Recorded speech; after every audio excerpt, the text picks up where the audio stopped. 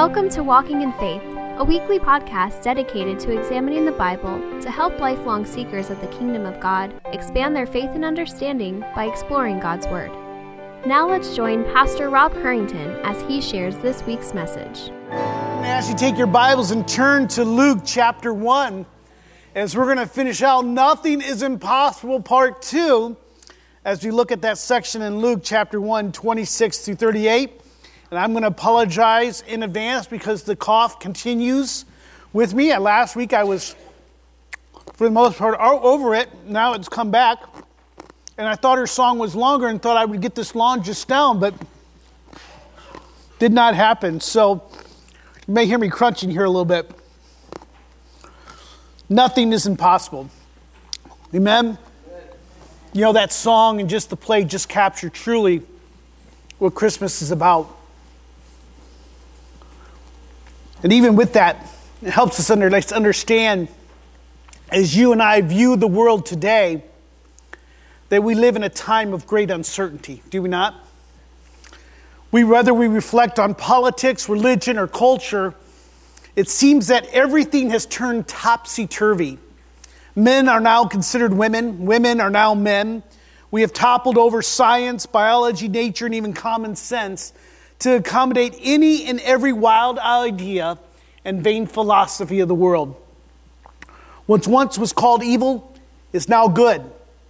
And what was good is now evil. There seems to be no end to the depravity of man's mind and heart as everyone pursues what is right in their own eyes. In the name of tolerance for all, we have codified incoherent and contradictory ideas into law, forcing others not to only accept, but also to approve and to affirm that which goes against conscience. Professing ourselves to be wise, we have shown ourselves to be fools. Each generation accuses the other of ineptitude and gross negligence. Families are torn apart, marriages are redefined, sex and gender are realigned, and an unhealthy focus on identity creates barriers where none existed before. A difference of opinion, ethnicity, and religion is now considered hate speech, and tolerance has now become a one-way street. It's into these uncertain times that Luke writes his gospel. It is as relevant to us today as it was in 2019 as it was for those in the first century. Luke's gospel is an orderly account of the life of Christ, written that you and I may have certainty of those things that we have been taught, the things we've received, the things that we have believed and trusted. Last week, we explored Luke's orderly account of Gabriel's unexpected encounter with Mary, a young girl betrothed to Joseph. His arrival brought the promise that she would be a recipient, not a dispenser, but a recipient of God's divine grace through bearing the Messiah, though she was still a virgin. In Luke chapter 1, verse 31, as a matter of review, we read this promise, and behold, you will conceive in your womb, and you will bear a son, and you shall call his name Jesus. This son of promise would be by the most unique baby ever born, one that will bring the redemption of God's people and usher in the kingdom of God. Last week we reviewed two of the certainties found in that passage. You may see them here on the monitor. One is that you and I can have certainty about the person and work of Mary. Mary, as many have believed, has said that she's the mother of God, or that she was a perpetual virgin. She was conceived without original sin, that she was taken body and soul into heaven, and that she plays a unique role even today in redemption. But what you and I found out is we can be certain that all of those things are not true. Doesn't matter how big the institution, how powerful the institution, how influential that institution that continues to teach these doctrines. You and I must understand that that's not true. And I'll bring you back to the message last week. You can go to our website to find that. And what we see is that we live in a world that seeks to minimize the work and person of Jesus Christ. And in order to do that, they dismiss his person, they deny his works, and disparage his teaching. And we found out from last week that Satan works overtime to put our focus on anything other than Christ. So what we do is we put our attention then on his mother, because she is more favorable than other women. This century-old scheme was the scheme to maximize the person and work of Mary has led many to falsely worship her rather than to emulate her faithful and humble-like servant heart. Do not be deceived, but trust in the certainty of the Scripture witness. So not only does it give us certainty about the person and work of Mary, but it also gives us certainty about the importance of the virgin birth. Again, as a matter of review, who may not have been here last week, this is important doctrine that has been denied, dismissed, and discounted. The fact that Jesus was born to a virgin. It is impossible, the medical profession declares. It is rubbish and inconceivable, remark human philosophers. It's the substance of myth and legends and fables, remark historians.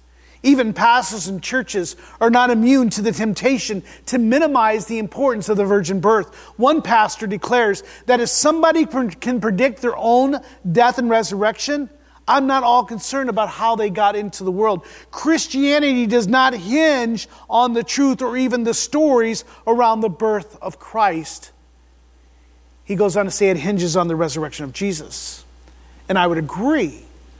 But without the virgin birth, the resurrection is meaningless. Al Mohler, president of the Southern Baptist Seminary, if you take it again to the monitor, he tells us this about the importance of that doctrine. He says, if Jesus was not born of the virgin, then the Bible cannot be trusted when it comes to telling us the story of Jesus. And that mistrust cannot be limited to how he came to us in terms of the incarnation. The fact is that biblical Christianity and ultimately the gospel of Christ cannot survive, listen to this, the denial of the virgin birth. Because without the virgin birth, you end up with a very different Jesus than the fully human, fully divine Savior revealed in Scripture. Now, this can be a difficult doctrine to swallow. It's hard to comprehend, so I understand what the pastor is attempting to do. He affirms, by the way, the virgin birth, but he's attempting to just say, well, let's just take this out because it's difficult for people to understand. However, the Apostle Paul tells us in 1 Corinthians that the natural person does not accept the things of the Spirit of God, for they are folly to him. They are foolish. He's not able to understand them because they are spiritually discerned. So you and I have to understand this, is that the natural mind cannot accept this fact, this doctrine. So it should not surprise us when we see arguments about or resistance to that doctrine. However, the angel Gabriel in that passage also reminds us in verse 37, if you're there in Luke 31, he says that nothing will be impossible with God. Amen? And that's where you and I stand. The incarnation is the most miraculous event of all time. It is the bedrock of the story of the Bible, and it's the redemption of God's people. J.I. Packer, a pastor, comments this. He says, nothing in fiction, listen to this, nothing in fiction is so fantastic as the truth of the incarnation. And you and I must understand that. So today, we're going to continue our study of this promise to Mary as we consider what Luke, through the Holy Spirit, is wanting us to be certain of this passage. Father, I pray that you just be with this morning. I just pray that you calm my cough. Father, that it won't be so distracting. Give us a clear mind and heart to receive your word with gladness and joy. We thank you for Luke's written, orderly account. Lord, I pray that we would become and have certainty of the doctrines that you have given to us, that you reveal to us. And Father, may this cause us to rejoice in you this morning as we consider this Christmas season and the hope that's found in the birth of a newborn King. Thank you for bringing us together. In your name we pray. Amen. Now, once more in review and to refresh our memories, this word of promise comes 6 months after Gabriel had approached Zechariah with the promise of a son who would prepare the way for the Lord. This would be a miraculous birth as both Zechariah and his wife Elizabeth were of advanced age and had never had children. Now Gabriel approaches Mary with the promise of a son, also miraculous since she was still very young and a virgin. Mary is living in Nazareth in the area of Galilee. She is betrothed to Joseph, waiting for that day when they would come together and consummate the marriage. After telling her that she will bear a son and call his name Jesus, which means he shall save his people from the sin, the angel shares more information about the child. Now, immediately as you and I read Luke's account, we realize something special, something unique, something supernatural is happening here. This is no ordinary promise. This is no ordinary prophecy or just another angelic visit from Scripture. The triune God is about to do something so miraculous, so extraordinary, that it's going to change the course of history. So with that, our passage this week reveals the third truth that Luke wants us to be certain of. It's here on the monitor. You and I can have certainty about the person of Christ. You and I also not only need to have certainty about who Mary was. Let's not maximize her beyond what Scripture does. We must know about the importance of the virgin birth. It is foundational to the redemption story. But you and I must also have certainty about who Jesus is. Luke reveals not only the origin of Jesus, but also his calling, his plan, and his purpose in God's redemption story chapter. This story of the angelic visit to Mary, of course, is world-renowned. We just saw the play here. It's been the subject of movies, television specials, Christmas carols, and other songs. One popular song seeks to depict the spirit of this promise to Mary. And Mary, did you know? The songwriter asks this: Mary, did you know that your baby boy would one day walk on water? Mary, did you know that your baby boy would save our sons and daughters? Did you know that your baby boy has come to make you new? Did you know that this son that you delivered will now deliver you? That, by the way, is a great line. That is a great turn of phrase. Mary, did you know that your baby boy will give sight to the blind man, that he'll calm the storm with his hand, that he'll walk where angels trod, and that when you kiss your little baby, you kiss the face of God? Mary, did you know that the blind will see, the deaf will hear, the dead will live again, the lame will leap, the dumb will speak the praises of the Lamb? Did you know that your baby was the Lord of all creation, and that one day he would rule the nations, and that your baby boy is the heaven's perfect Lamb, and that sleeping child you're holding is the great I Am? Now, most of us have enjoyed that song melody. Many have contemplated its lyrics. Many others have ridiculed this song. Though you and I may not be able to answer each and every one of those specific questions, we do find in Luke's account the answer of at least a few of them. So look with me at Luke chapter 1, and we're going to zero in on verses 31 and verse 33 of our passage. Gabriel says, "And behold, you will conceive in your womb, and you will bear a son, and you shall call his name Jesus." But listen here in verse 32, "He will be great. He'll be called the Son of the Most High. And the Lord God will give to him the throne of his father David. And he will reign over the house of Jacob forever. And of his kingdom there will be no end." What we see in those three verses gives us certainty about who Jesus is, what he will do, and why he will do it. We give three expectations given to Mary about who her son would be. The angel Gabriel tells Mary and us, the reader, that God will give Jesus three things. He will give him a throne, he will give him a house, and he will give him a kingdom. First, we read of God's calling on the child in the end of verse 31 and the beginning of verse 32. His name will be Jesus, which means he saves. He will save his people from their sins. He also declares that Jesus will be great and that he will be the Son of the Most High God. That is his calling. This is who he is. In identifying his calling, the angel is pointing out the impact that Jesus will have on the world. Pastor John MacArthur remarks on this promise, especially in contrast with what was given to Zechariah and Elizabeth about John the Baptist, their son. This same promise was made of John the Baptist. He will be great. However, the subsequent title is what sets Jesus apart. You see, the title for Jesus is the Son of the Most High, where John the Baptist is called the Prophet of the Most High. You see the difference? Since a son bears his father's qualities, calling a person someone else's son was a way of signifying equality. Here the angel was telling Mary that her son would be equal to the Most High God. One theologian writes that in that culture, in that day of age, a dignitary's adult son was deemed equal in stature and privilege with his father. And that the fact that a son is generated by his father guarantees that the son shares the same nature as the father. In this calling, God reveals that Jesus is both truly and fully human and divine. So he's writing here to give certainty for you and I to know that Jesus is truly and fully human, born of a woman, but also truly and fully divine of the Spirit. He is the Son of the Most High. He is the Most High. Now this is a fulfillment of the prophecy that is found in Isaiah 7:14. Therefore the Lord himself will give you a sign. Behold, the virgin shall conceive and bear a son. Talking of humanness. And you shall call his name Emmanuel, which is God with us. Scripture also tells us in Hebrews 1:3 that Jesus is the radiance of the glory of God and the exact imprint of his nature.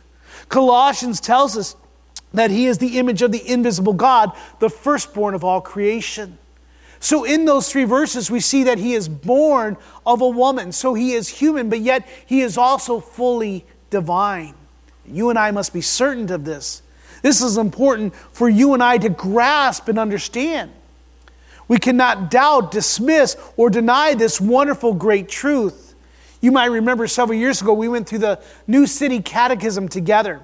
And the New City Catechism captures these important truths when he asks and answers these questions. I'm going to bring your attention to the monitor for this. For the question is number 20, who is the Redeemer? Remember, we are in the chapter of the redemption story of the story of the Bible. We are moving into redemption. Who is going to be the Redeemer? How is God going to redeem his people? In other words, who is the prince and how will he slay the dragon and win the girl? Well, who is the Redeemer? We see the answer is the only Redeemer is the Lord Jesus Christ, the eternal Son of God, in whom God became man and bore the penalty for sin and himself. But as we move on to question 21, we have to ask the question, well, what sort of Redeemer is needed to bring us back to God? Could anyone suffice? Is it well enough for someone to come and say, well, I am the Redeemer, I am the Messiah? And there was many of those throughout Israel's time, and there still are many today. Well, what sort of Redeemer is needed? The answer is one who is truly human and also truly and fully God. And that's an important one. He needs to be both human and by God. And so you and I may ask, though, if you're like me, inquisitive, well, how could that be, or why is that important? That leads us to question 22. Please bear with me, for you and I must understand this. Why must the Redeemer be truly human? The answer is that in human nature, he might on our behalf perfectly obey the whole law and suffer the punishment for human sin, and that he might sympathize with our weakness. That's what Galatians 4:4 tells us, that he was born under the law. So we needed one who could be human, like the first Adam, and live under the rules of the Old Testament law. But he needed to be one who could do it perfectly. He needed to be one who could sympathize with us. Which brings us then to question number 23. Why must the Redeemer be truly God? And this is the last one. And that's because of his divine nature, his obedience and suffering would be perfect and effective.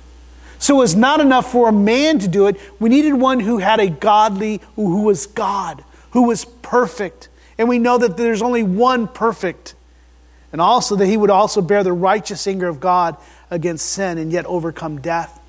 In other words, there is no man who could bear the wrath of God and survive. Only God himself could. So you and I must be certain that Jesus is both fully and truly human and divine.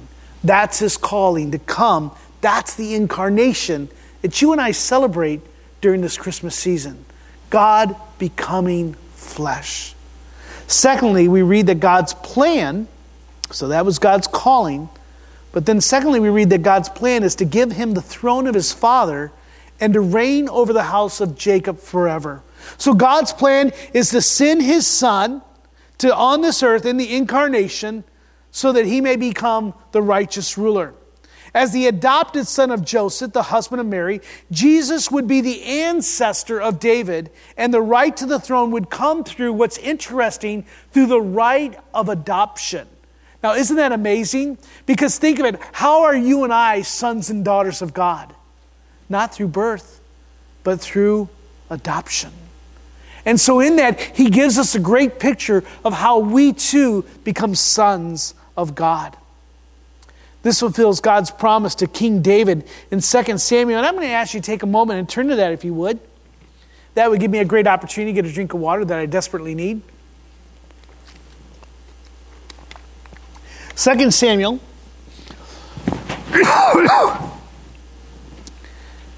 And turn to chapter 7 of that book. They're in the Old Testament. And look at verse 11.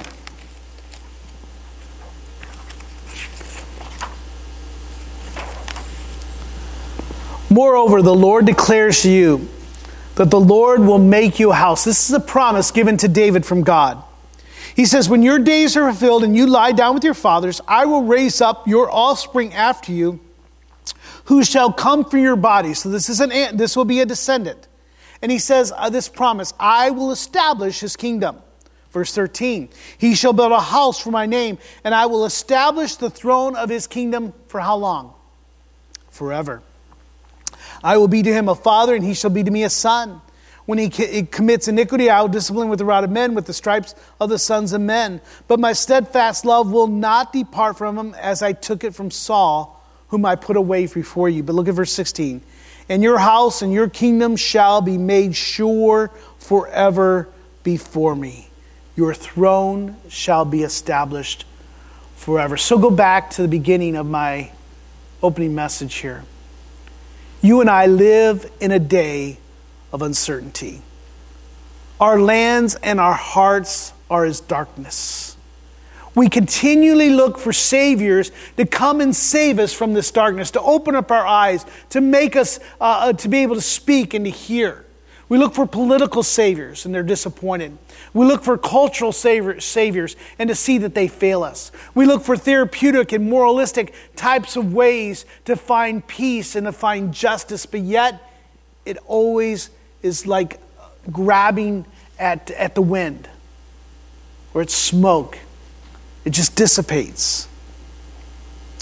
Throughout Christ's ministry, those who encountered him would cry out, Son of David. Why did they cry out? Because they recognized that he was the descendant of David.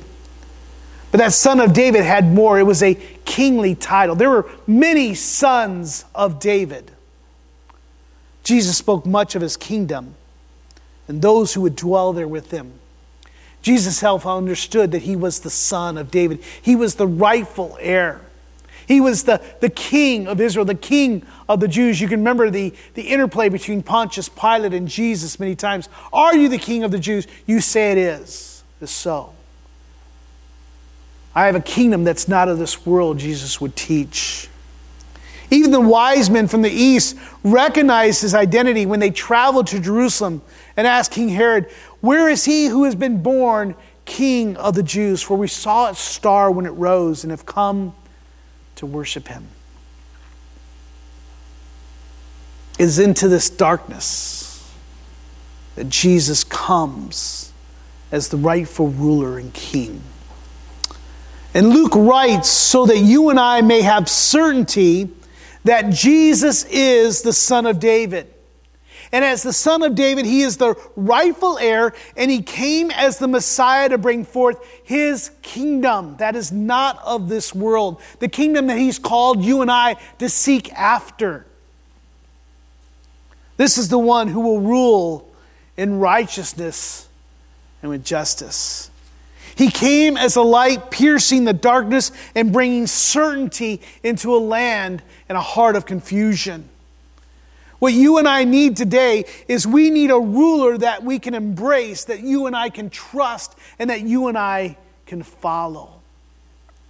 And God's plan of redemption was to give us that king, that wonderful counselor, the mighty king that we find in Isaiah.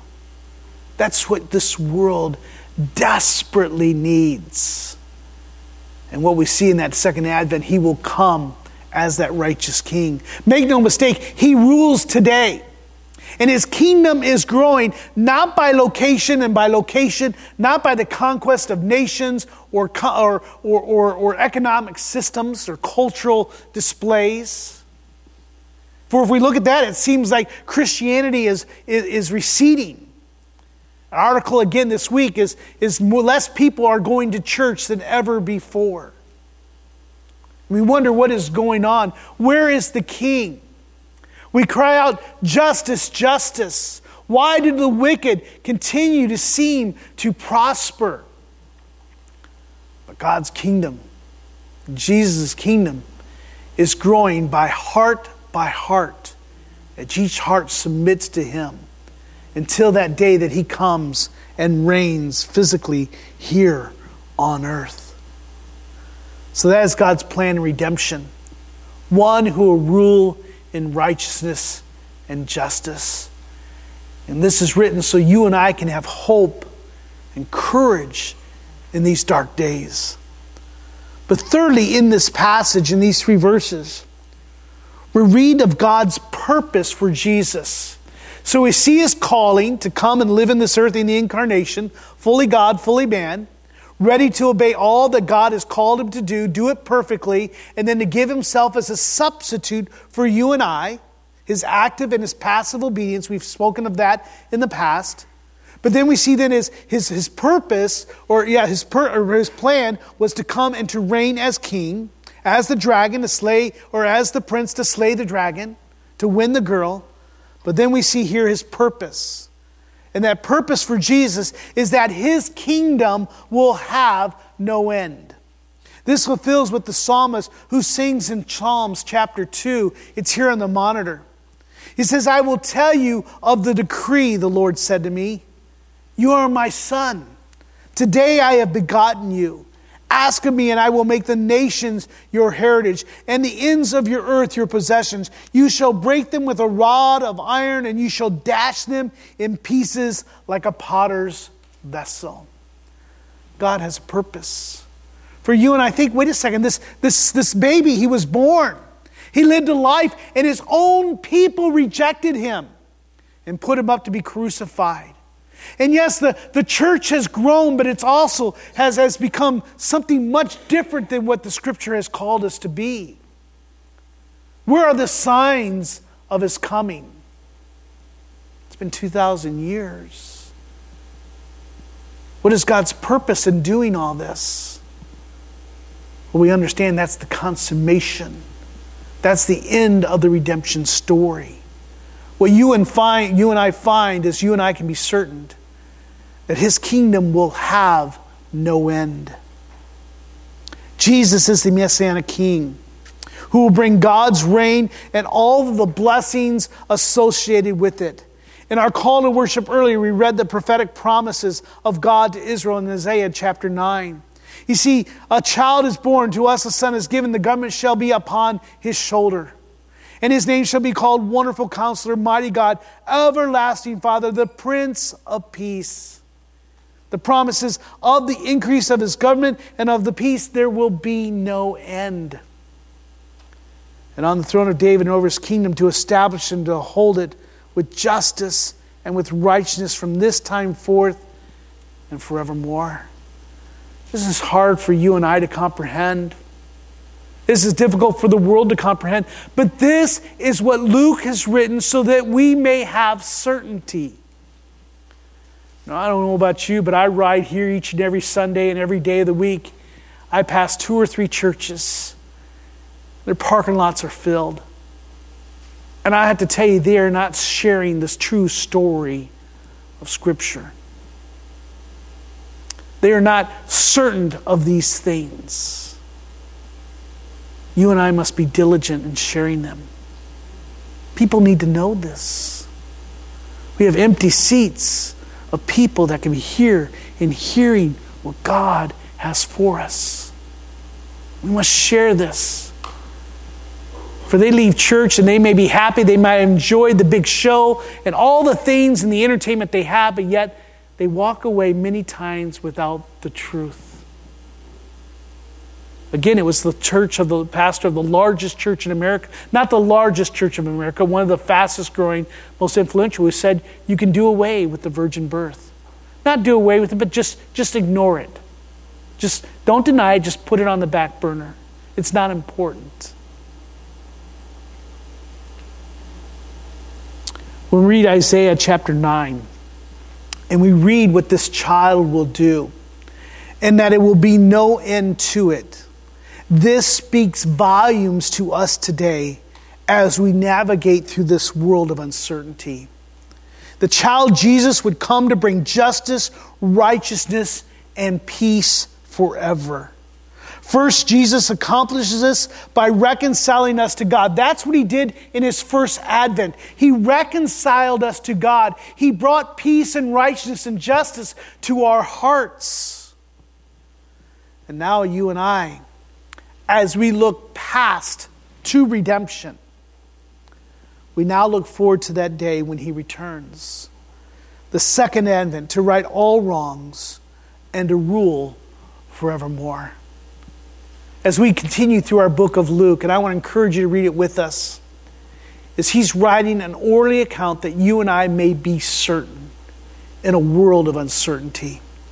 And you and I need to be certain that Christ has accomplished, the purposes of God to bring salvation to his people. And that one day his kingdom will supplant the rule of man. This ought to not only bring us certainty, but hope and anticipation of that wonderful day. So what do you and I do with this passage? Is it just for children's plays? Is it just something to remember once in a while, once a year? How do you and I respond to these wonderful truths about the person and the work of Jesus Christ? How do we respond to the child who was born to die for you and I? Well, with courage and boldness, we ought to do three things. Now, I'll end with this. You and I need to submit to his lordship and reign over all areas of our lives. For he is the King. Fully God, fully man. Truly God, truly man. Not only should we submit to his lordship and reign over all of our hearts and all that that means, but you and I need to serve him selflessly with all of our whole heart, our mind, and our strength. For he is worthy. He is worthy. And then thirdly, we're to worship him with a heart full of joy, gratitude, and love. He came to speak certainty to our life. The redemption story continues as the prince who comes to slay the dragon, wins the girl, is identified as the Son of God who comes to redeem his people from their sin. I'd like to close with this last verse. Jake, do I have one more slide on there? Thank you. I couldn't remember if I did or not. 1 Corinthians chapter 1, verse 30. The Apostle Paul writes this about who Jesus is. And because of him, speaking of Jesus, you are in Christ Jesus, or speaking of God, who became to us wisdom from God. So if there's any doubt of who Jesus is, get this. He is the wisdom from God. He is our righteousness and our sanctification and our redemption. May we remember that as we celebrate this Christmas season and we share it with others. With every head bowed and every eye closed, we end here in a short time this morning. But I just want to share with you that God is good. And he loves us above all things. And I want to encourage you, if you're doubting anything of your Christian life, the redemption story, would you come and let Randy or I know? We love to share with you how you can know Christ today, how he could be the Savior of your heart, the Redeemer that we need. And I would encourage you with courage and boldness, would you give this pronouncement yourself? Would you be like the angels who proclaim that Jesus is Lord? Would you do so? We praise in Christ's name. Father, we thank you so much for you're so good to us.